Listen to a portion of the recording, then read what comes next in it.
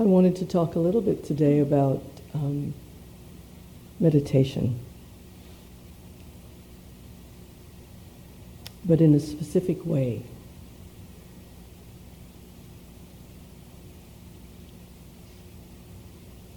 How many people have practiced for less than a year?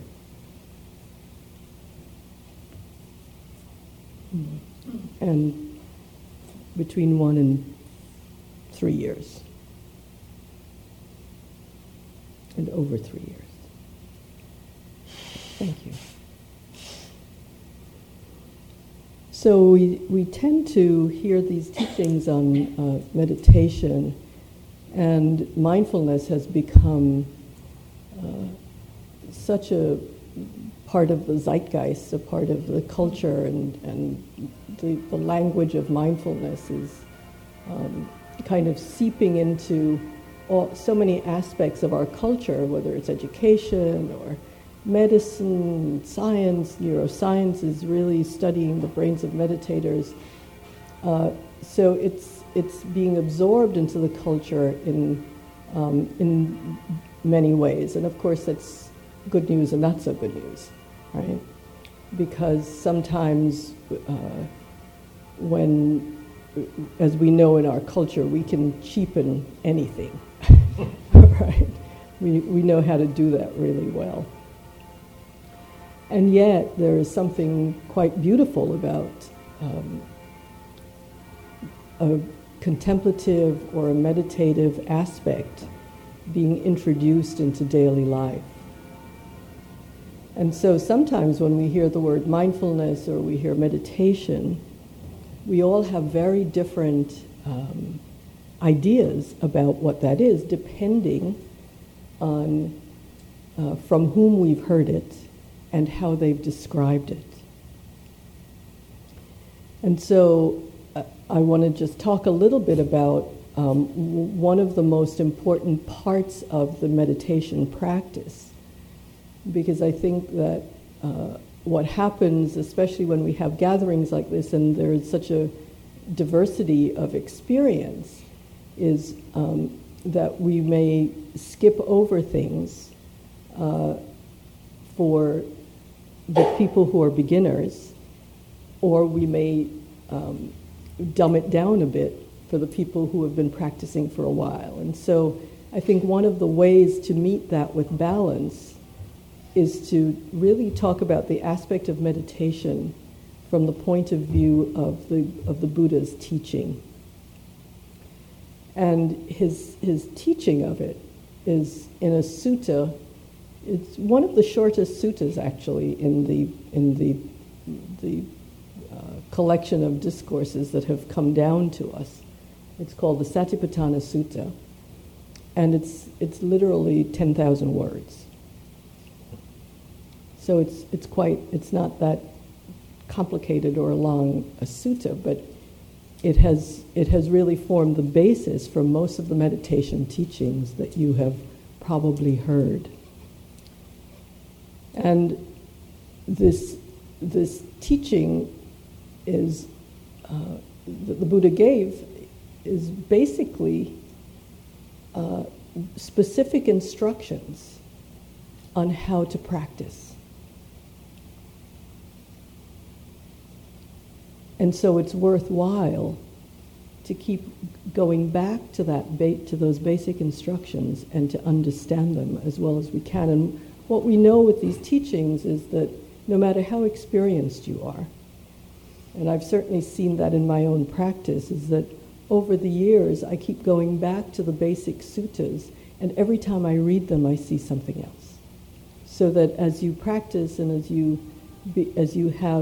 get experience, you begin to read the words or hear the words in different ways and with different facets, and it's quite beautiful because it unfolds in that way, it matures in that way. Our understanding of it matures more and more and more and more, and there is always more that we can learn. So whatever your level of experience, it's perfectly wonderful that you hear it from that perspective. There's no other perspective from which you can hear it. but to not think that if you're a beginner that it's beyond you, or if you're an experienced meditator that you've heard it before. Because if you pay attention, what happens is some other aspect of understanding opens up for you. So,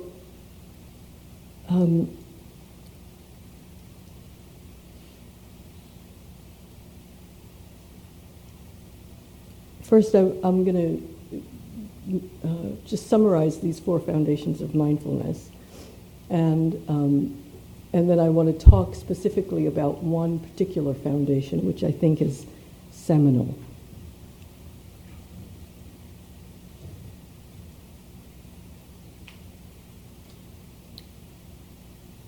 So to fully realize our human condition and to learn how to develop its potential, which is what we do here, what we practice here, we begin by investigating ourselves really closely. We look at this mind-body and see if we really understand how it works. We dig deep beneath the surface into the aspects of our being. And for this, we need a really sharp tool to dig, right? Just as if we were archaeologists, we wouldn't go just with our hands. We would use the axes and all of that to dig down deep. So we want a clear eye to see with, and an attitude of impartial curiosity. Really important. And I just want to put a little asterisk there and say, if you just reflect on impartial curiosity, what you'll notice is how much of a habit we have of not being impartial. Right? We have very definite ideas about everything, and we think they're right. And so the 3rd foundation of mindfulness, excuse me, that we're going to talk about a little bit about is really that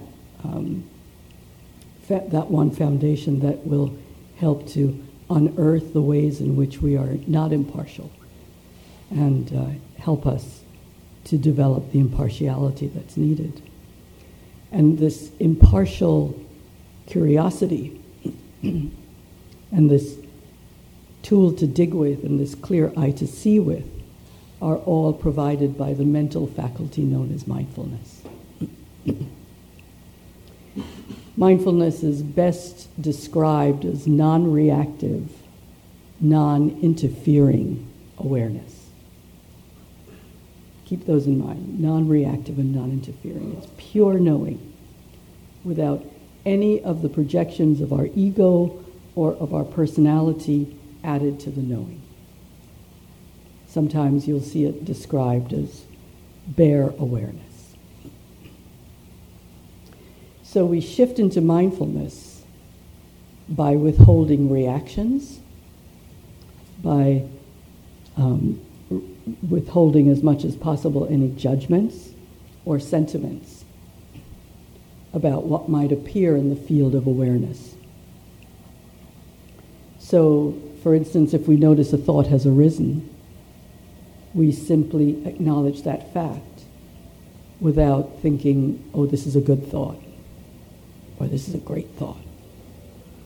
And you know that one, right? Oh, maybe I should stop meditating and write it down because it's really good. And so in ordinary consciousness, we would engage in some way with the thought or get involved with the meaning or with the emotional charge of it or what it's all about, so we'd get caught by the content of it. And all of that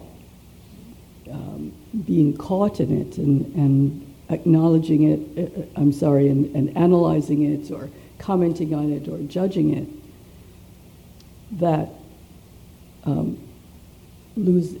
in doing that, we lose our ability to see the thought as just a thought. Right? And a lot of the time what happens is we get identified with it also, right? This is my thought. This is right. And we know about righteous indignation and how that kind of develops. So when we do that, we fail to notice its origin, its effect, and its duration. Because we get so caught in the content of it, we miss the process of it. So we become the thought itself, right? We collapse, who we are collapses into this passing event, and we become totally identified with the content of it. And so same with sights and sounds and smells and sensations and emotions. So in our normal state of consciousness, we're constantly lost in the drama of our mental, of our lives. And we're unaware of how what is taking place is created. We lose our ability to actually know what's happening. So in my former days, I worked in the Bahamas from time to time. I spent a lot of time there, and when I met my husband, he was also living there, and so I spent a lot of time between New York and the Bahamas. And I'd go to the movies, to take a break. And it was really wonderful because the people in the movies, that would go to the movies, in that culture, they would talk to the screen, right? So if there was, a kind of scary movie and there was, some scary person with a knife, people in the theater would yell out, "Watch out, watch out! He's behind you! Duck, duck!" Right?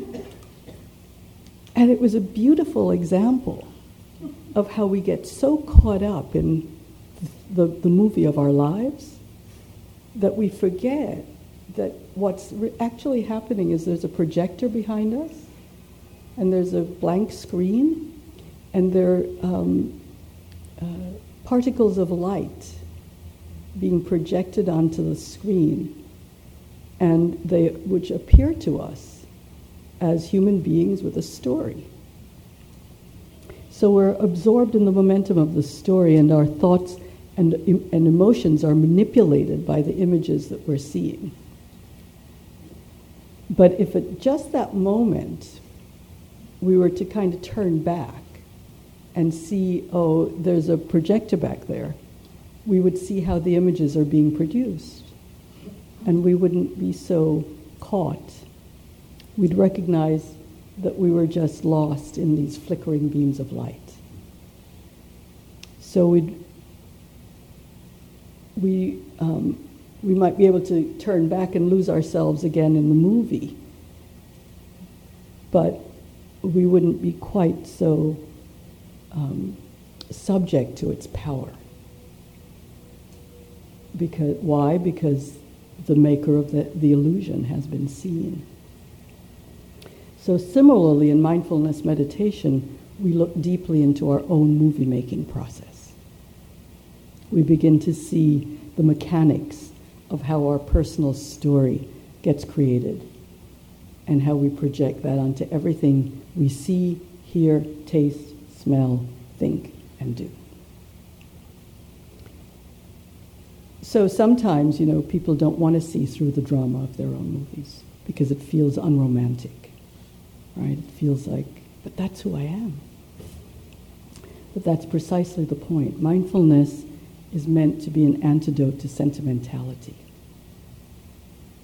So when we see how the picture show is produced, we don't take it quite so personally. And that means a lot less suffering. And isn't that the point of our practice? So, because we're lost in the contents of our mind, we don't see what in the Dharma is called the true nature of mind. So, what's the true nature of mind?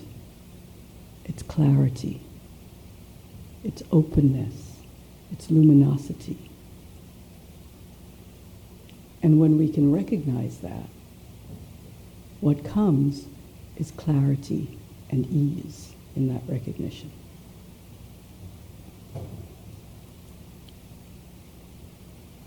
And strangely enough, we don't see the true nature of mind because we're standing in the line of the sight of that true nature of mind. So with mindfulness, it's as if we pull aside the screen. We pull aside the screen of personality, and we see for ourselves. And that's what the Buddha called ehipassiko. He said, come and see for yourself what's actually happening.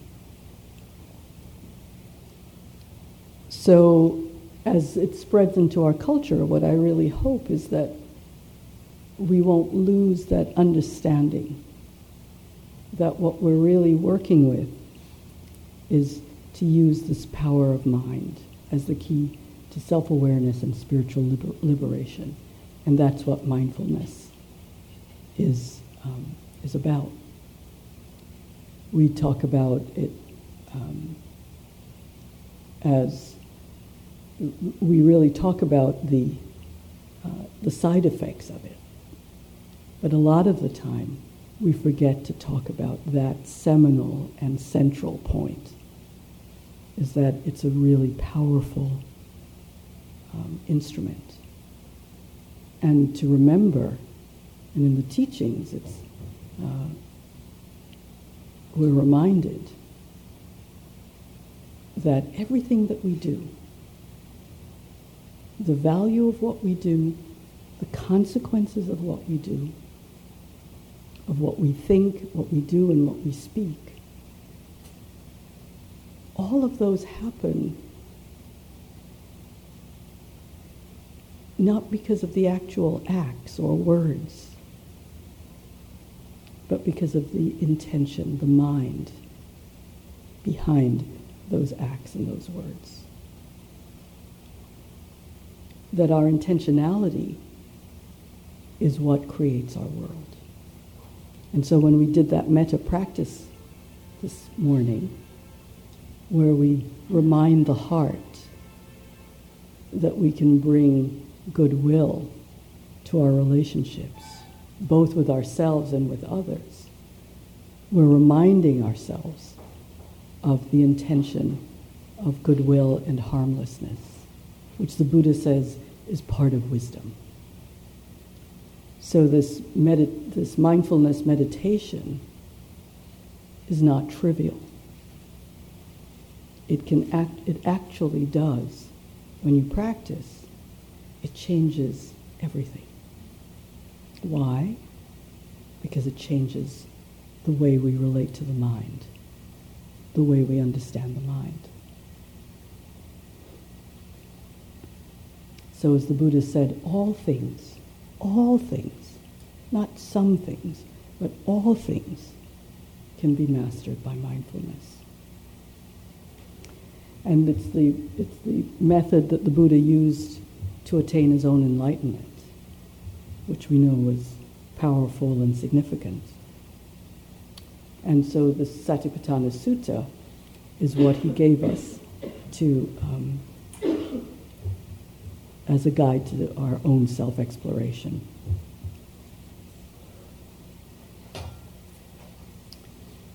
And in it, he says,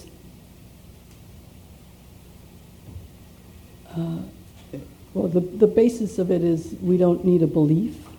We don't need a belief in the Buddha. We don't need a belief in Nibbana. We don't need a belief in reincarnation or any concept or any deity. There's nothing like that that's required.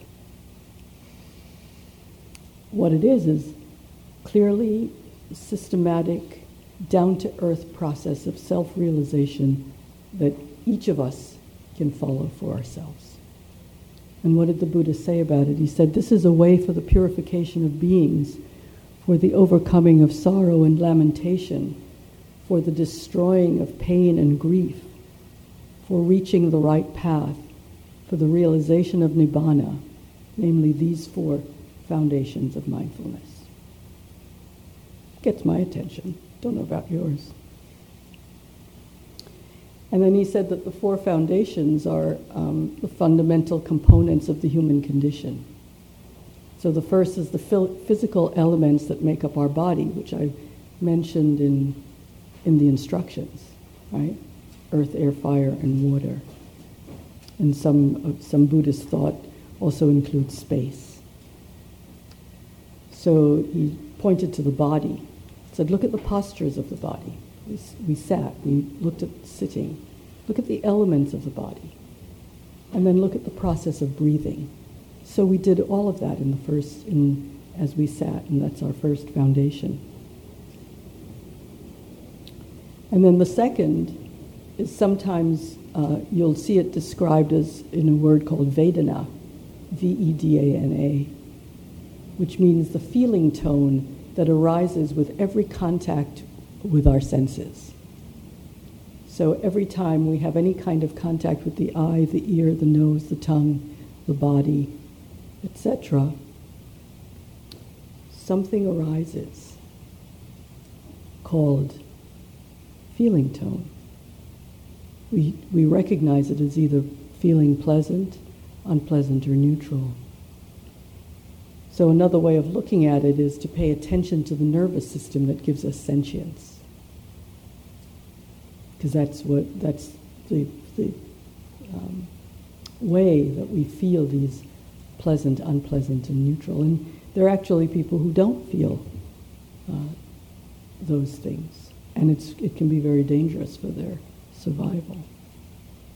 Because the feeling of unpleasant, which we seem to glom onto a lot, is that feeling that alerts us much of the time, not all the time, but may alert us to the fact that there's some threat. It can be low level, high level, or medium level threat to our survival. And so if we don't feel those, it can be dangerous. But he said, pay attention to that. Pay attention first to the body and the elements and the postures and the things that make up the body and to our breathing. And then pay attention to what happens when the senses have contact with a sense object, that something arises, co-arises with that contact of feeling. And then he said, pay attention to the emotional life and psychic states that color our existence. That's the third foundation. A kind of broad general term for that is moods of the mind. And then he said, pay attention in the fourth way to ideas, concepts, beliefs, and consciousness that together we call the mind. And gave us some ways of working with that, of some underlying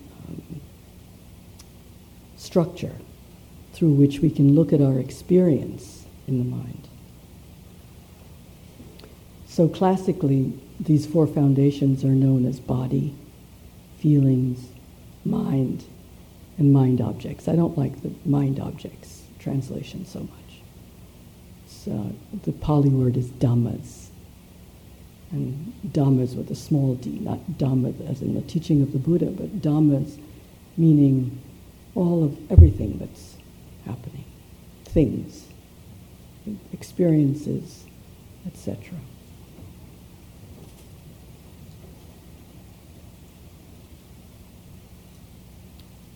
So just as a short some short notes on the third foundation, which is the important key in this whole schema of foundations of mindfulness, because it points to, as I said, how we make our world. First verse of the Dhammapada, which is the sayings of the Buddha, is, with our minds we make the world. So the Pali word for that, for this mind, and in Asian languages, including Pali and Sanskrit, the words heart and mind are not separately translated.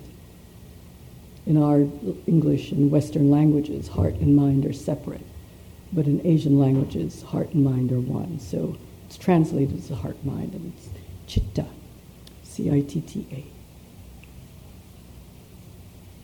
And so this heart-mind indicates that we're looking at the feeling tones of the mind, the different colored filters through which we perceive the world. And in the Buddhist system, a mind state can also refer to a condition of awareness, such as concentration or delusion or expansiveness or contraction. So generally speaking, a mind state is what we expect to report on when we ask someone, how are you? So what we're actually saying is, how's your mind state? What's your mind state? Right? So try that when next time you talk to your friends. Instead of saying, how are you, say, how's your mind state? Right? So the importance of this is, I'm sure is obvious to you. It's your mind state is how you feel right now. So paying attention to mind states and how they're produced and how they're altered also should be very high on your list of things to do, especially if you tend to states of mind that are depressive or destructive. Right? So you can pay attention to them and how they're produced and how they're altered and how they end. Because they do end, but we sometimes become so identified with it we don't even notice that these are what I like to call just mind state adventitious. They come and go. They come and go. They come and go. They come and go because causes and conditions produce them, and then when those causes and conditions let go, then the mind state also lets go. But what happens sometimes is we become so, we forget about the projector, we forget that they're being produced, and we make them ourselves. And so we think that these are permanent conditions. But if we start to really see how they're produced and how they're altered, we'll also see how they end.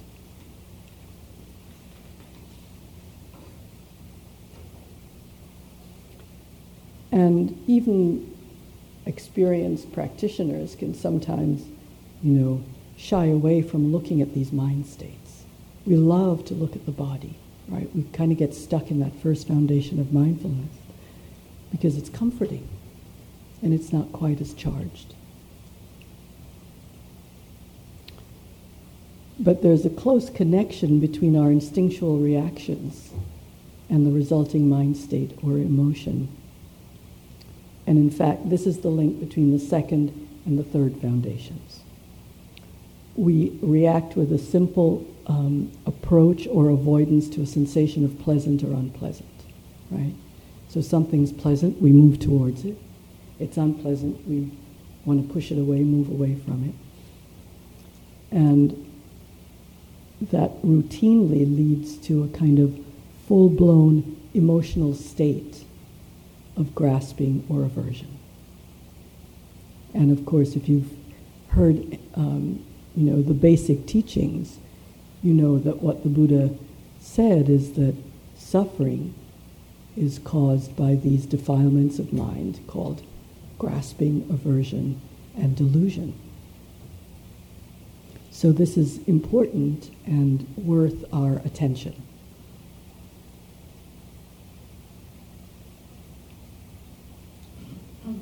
So we don't have to be driven by primal or habitual reactions.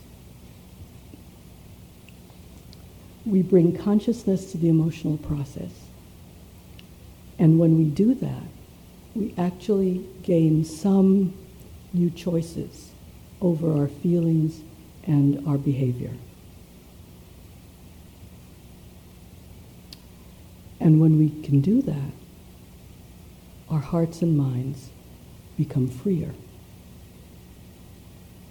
And at least to some degree, they become freer from the chains of past conditioning. Because what happens is when we're not conscious of the link between the sensation and the reaction, the sensation, the feeling tone, and the reaction, we take our emotions to be self-generated and freely chosen. And we make each emotion I or self. This is me, this is mine, this is myself. And we become completely identified and lost in it. So what happens with that is we fail to see that these emotions are not personal, that they're kind of part of the human package, right? It's what we get when we're born. You know, it's part of the package when we come in. And these biological, these emotions have important, as I said before, biological functions and survival functions, biological origins and survival functions. So we don't have to be driven by them. When we bring consciousness to them, we gain choices.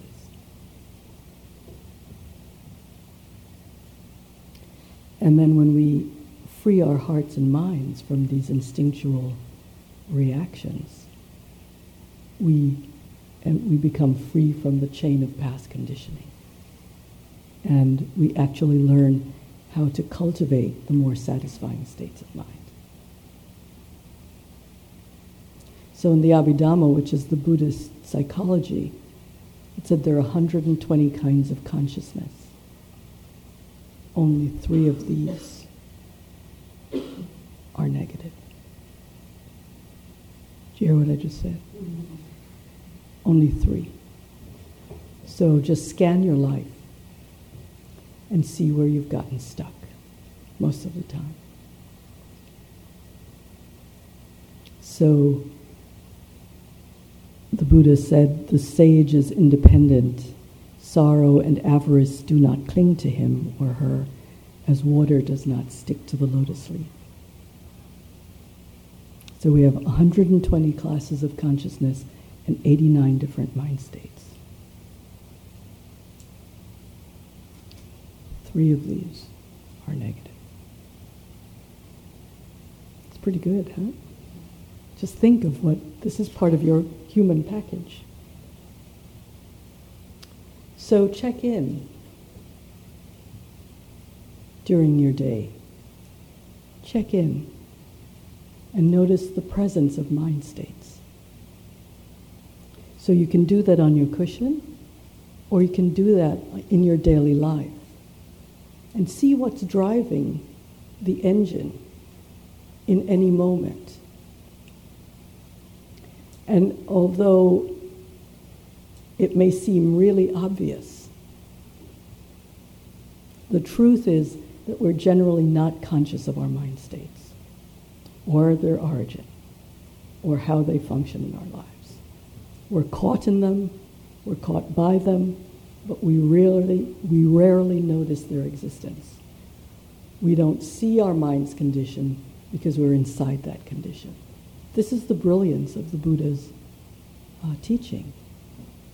And this is kind of the linchpin of everything, and all of the Eightfold Path and the Four Noble Truths and all of the unfolding of those teachings are pointing to this foundation of mindfulness. So when we check to see how we're feeling, what begins to happen is we discover that we may be inhabited by an emotion. And that this emotion's just kind of moved in, right? And did you give it permission? You didn't give it permission. It just kind of popped up in your mind-body continuum. And then, you may notice you're feeling a little bit irritated or, grumpy. And you're snapping at whoever is talking to you or asking you for stuff, right? And if you really check in and you begin to notice, oh, what's this about? You may notice you're hungry or you're thirsty. And the feelings being generated by low blood sugar level. So you could examine a bad mood and realize that it started with something that didn't go well. A conversation that you needed to have that you had and it didn't go well and you didn't get to say what you wanted to say, and the person kind of threw you off because, they had a different take on what it was you were talking about. Or somebody made a remark to you. Somebody said something. But the emotional state is still operating and still feeding the momentum. And usually I notice when I check in like that, I'm often not exactly conscious of how I'm feeling. And when I do check in, I notice that the feelings kind of moved in, and instead of it being something that's in perspective, that it's kind of colored my whole day, right?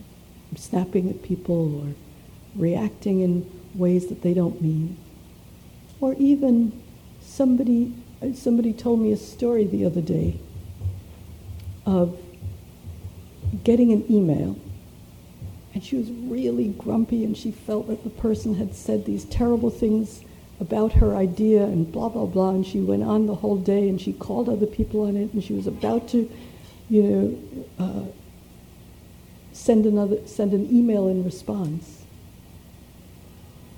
And instead she sat down and she realized, she was worried about something else. She went back and she read the email and the person hadn't said what she thought they'd said. She said, not even close. It wasn't even close. She imagined words on that paper or on that screen that literally were not there. So we're not having the feelings, they're having us. Right? So the instructions in the sutta tell us to become aware of our mind states and emotions. It says, a meditator knows a lustful mind is lustful. A mind free from lust is free from lust. A hating mind is hating. A mind free from hate is free from hate. And since it can also be distinguished by the degree of consciousness that's present, the meditator is also instructed to notice a distracted mind is distracted. A concentrated mind is concentrated. A deluded mind as deluded. And we don't condemn them and we don't praise them. They're just to be understood as natural occurrences arising as this condition of being human. So this is just a small taste of this third foundation of mindfulness. And just something to reflect on and to really not take as a kind of abstract or conceptual teaching, but what I hope is that you'll hear it as a particular way of practice, that you will incorporate it into your practice. When we do our formal meditation, we usually start with the body because we try to get ourselves to kind of calm down. So we go into the rhythmic breathing of the rhythm of the breathing, because we know in doing that there's a tranquility and a gathering of energy that comes. And so sometimes we can get stuck thinking that's meditation. But that's really the beginning. The beginning to get the mind somewhat concentrated and tranquil so that we can use it for insight. And this third foundation, the second and third foundation of mindfulness, are the instructions for using that tranquil mind for insight. And from insight comes wisdom. From wisdom comes clarity and the knowing of the true nature of mind.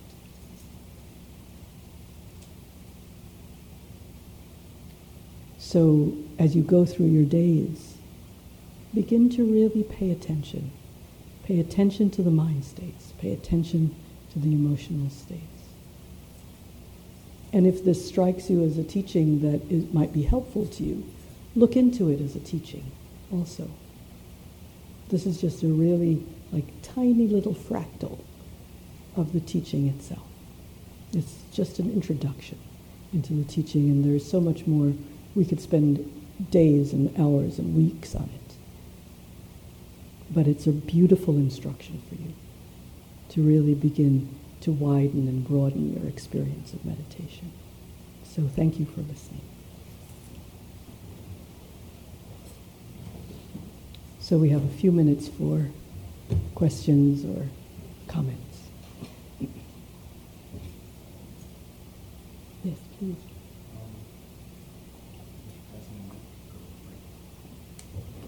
Yes. Thank you.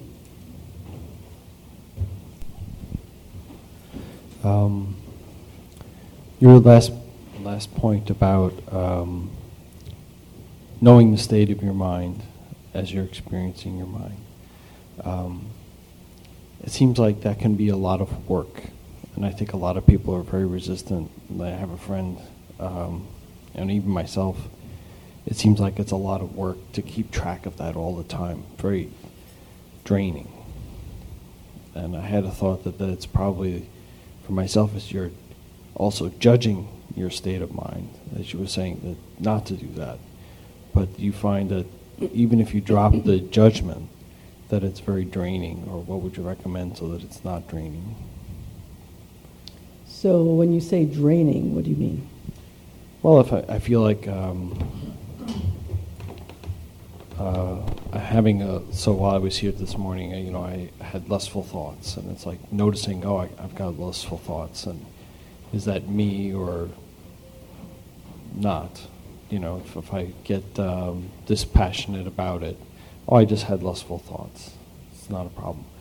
But it seems like catching myself all over and over and over and over again is like, what am I, or who am I, or it's like, it seems like it just feels like low energy, that things are progressively getting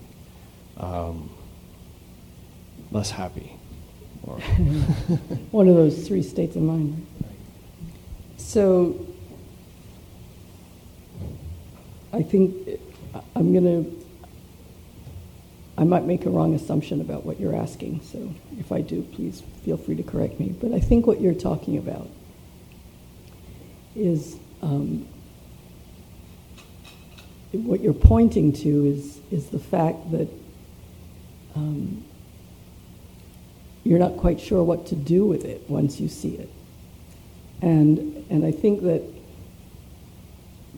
what's required in terms of energy, what's at the base of the energy that you can use in your practice is a real curiosity. So there are factors of awakening, right? There are 7 of them. And they can really give some structure and some energy to your practice. So there's mindfulness, right? Surprise, surprise. And then there's investigation, and there's energy, and there's rapture. So those are the first 4. And then there's calm, concentration, and equanimity. So these are factors that the Buddha pointed to as the factors that we employ in our practice. So mindfulness is the beginning, right? And it's the base, and it's the kind of seminal and key practice that we use.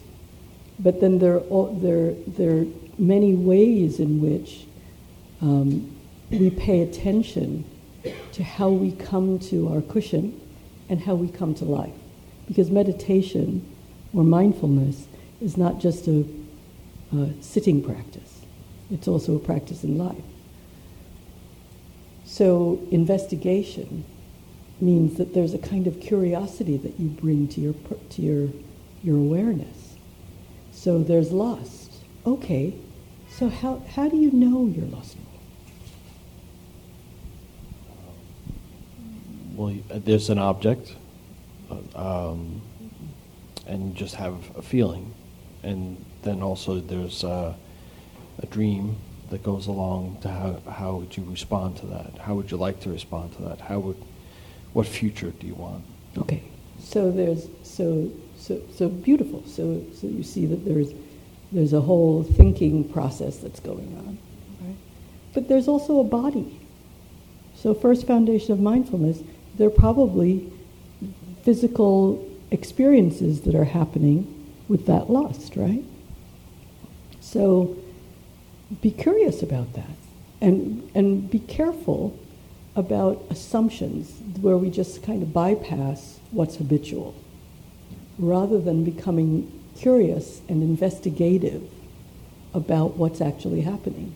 So lust is an idea, right? It's a word that we put on a whole set of responses that are happening. So there's a mind state, and there's a physical state.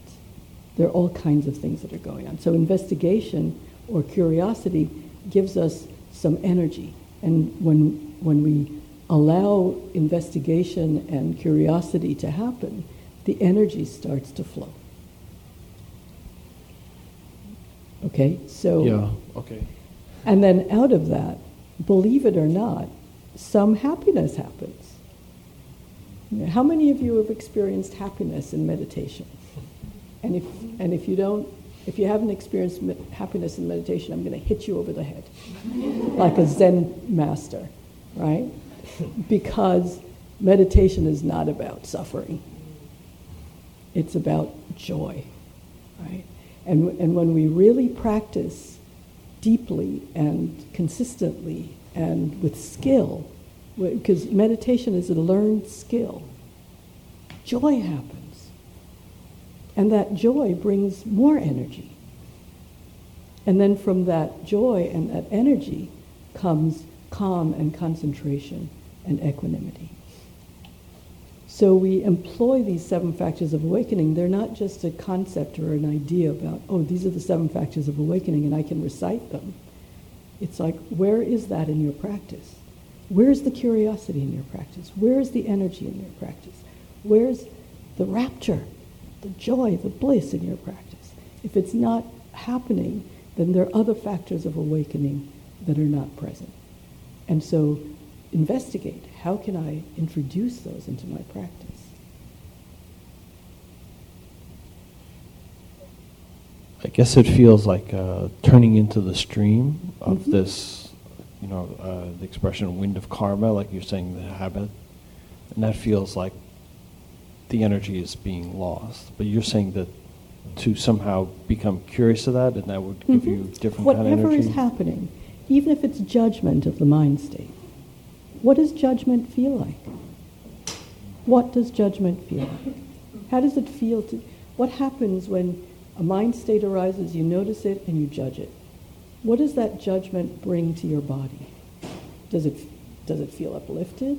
Does it feel as if the energy is now being pressed down? What happens? So no matter what's happening, so instead of judging the judging, get curious about the judging. Oh, so this is a mind that's judging. What's a mind that's judging feel like? What does it do to the body? What's the energy in the body right now? So that we're very efficient. We're not wasting anything that arises, because that becomes our object of mindfulness. So each time you hear these teachings, so somebody will teach you about mindfulness of the body, it doesn't mean, oh, now that's what I have to do, is the mindfulness of the body. It's one part of the teaching. These teachings are full and depend on each other, and they're holographic. If you enter through one door, you begin to see the whole Dharma open up. So you look at the whole teaching. So if I teach about the mind states, it doesn't mean now I'm going to look at the mind states so I'm going to forget about the body. It's just a way of emphasizing it's important to look at mind states, but it doesn't mean that we forget about what we've heard before about the body or about Vedana or feelings. So one more and then we have to stop. Thank you so much.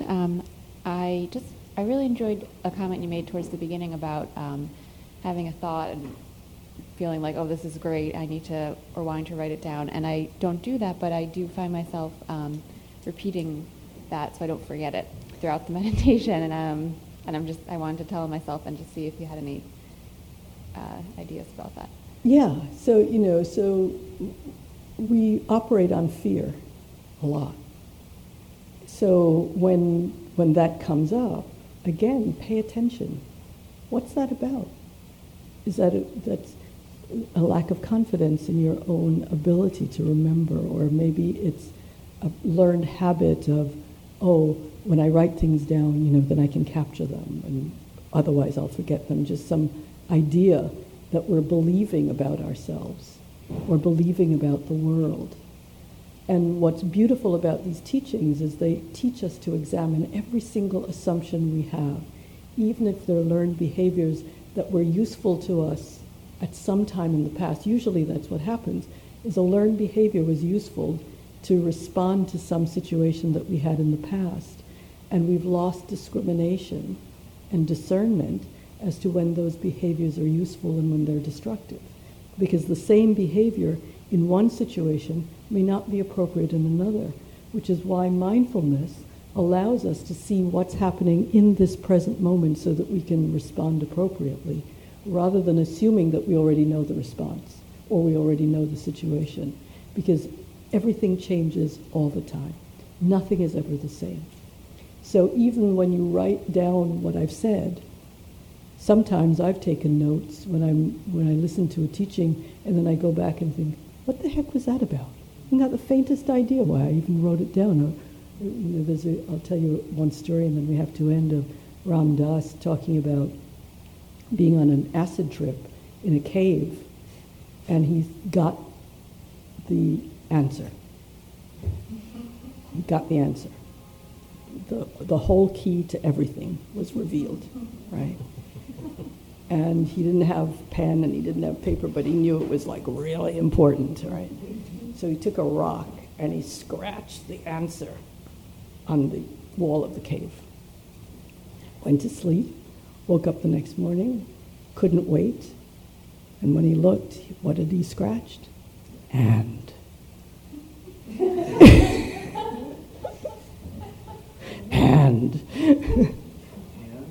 And, A-N-D, and. So in that moment, when he got that, it obviously, in the context of that moment, maybe, given his mind at the time, had significance.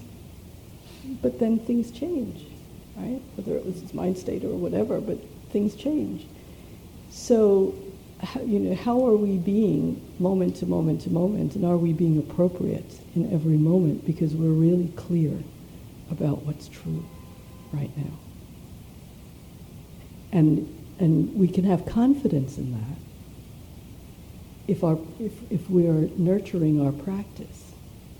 And if we don't have confidence in that, we'll be operating with fear. I'm not going to know it. I'm not going to know how to do this. All of the fearful stories that we tell ourselves about who we are and how we are in life. So can we instead operate in confidence with our practice? So that's all the time we have today. So we'll close with a dedication of merit.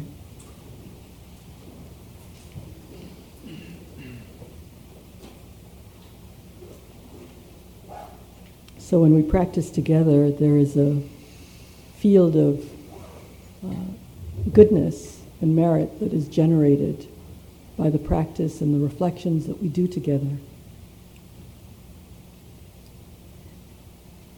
And instead of keeping that for ourselves, we recognize that because we are inextricably interwoven into the fabric of life, we are interdependent with all other beings with whom we share this planet and this universe. We take that merit and we distribute it among all of the beings that are part of us and of whom we are a part. So we dedicate the merit of our practice to the benefit, the welfare, the happiness, the well-being and the awakening of all beings everywhere without exception. Wishing again for the safety, the happiness and peace, the health, and the ease, the freedom from suffering, and the freedom for all beings everywhere. May it be so.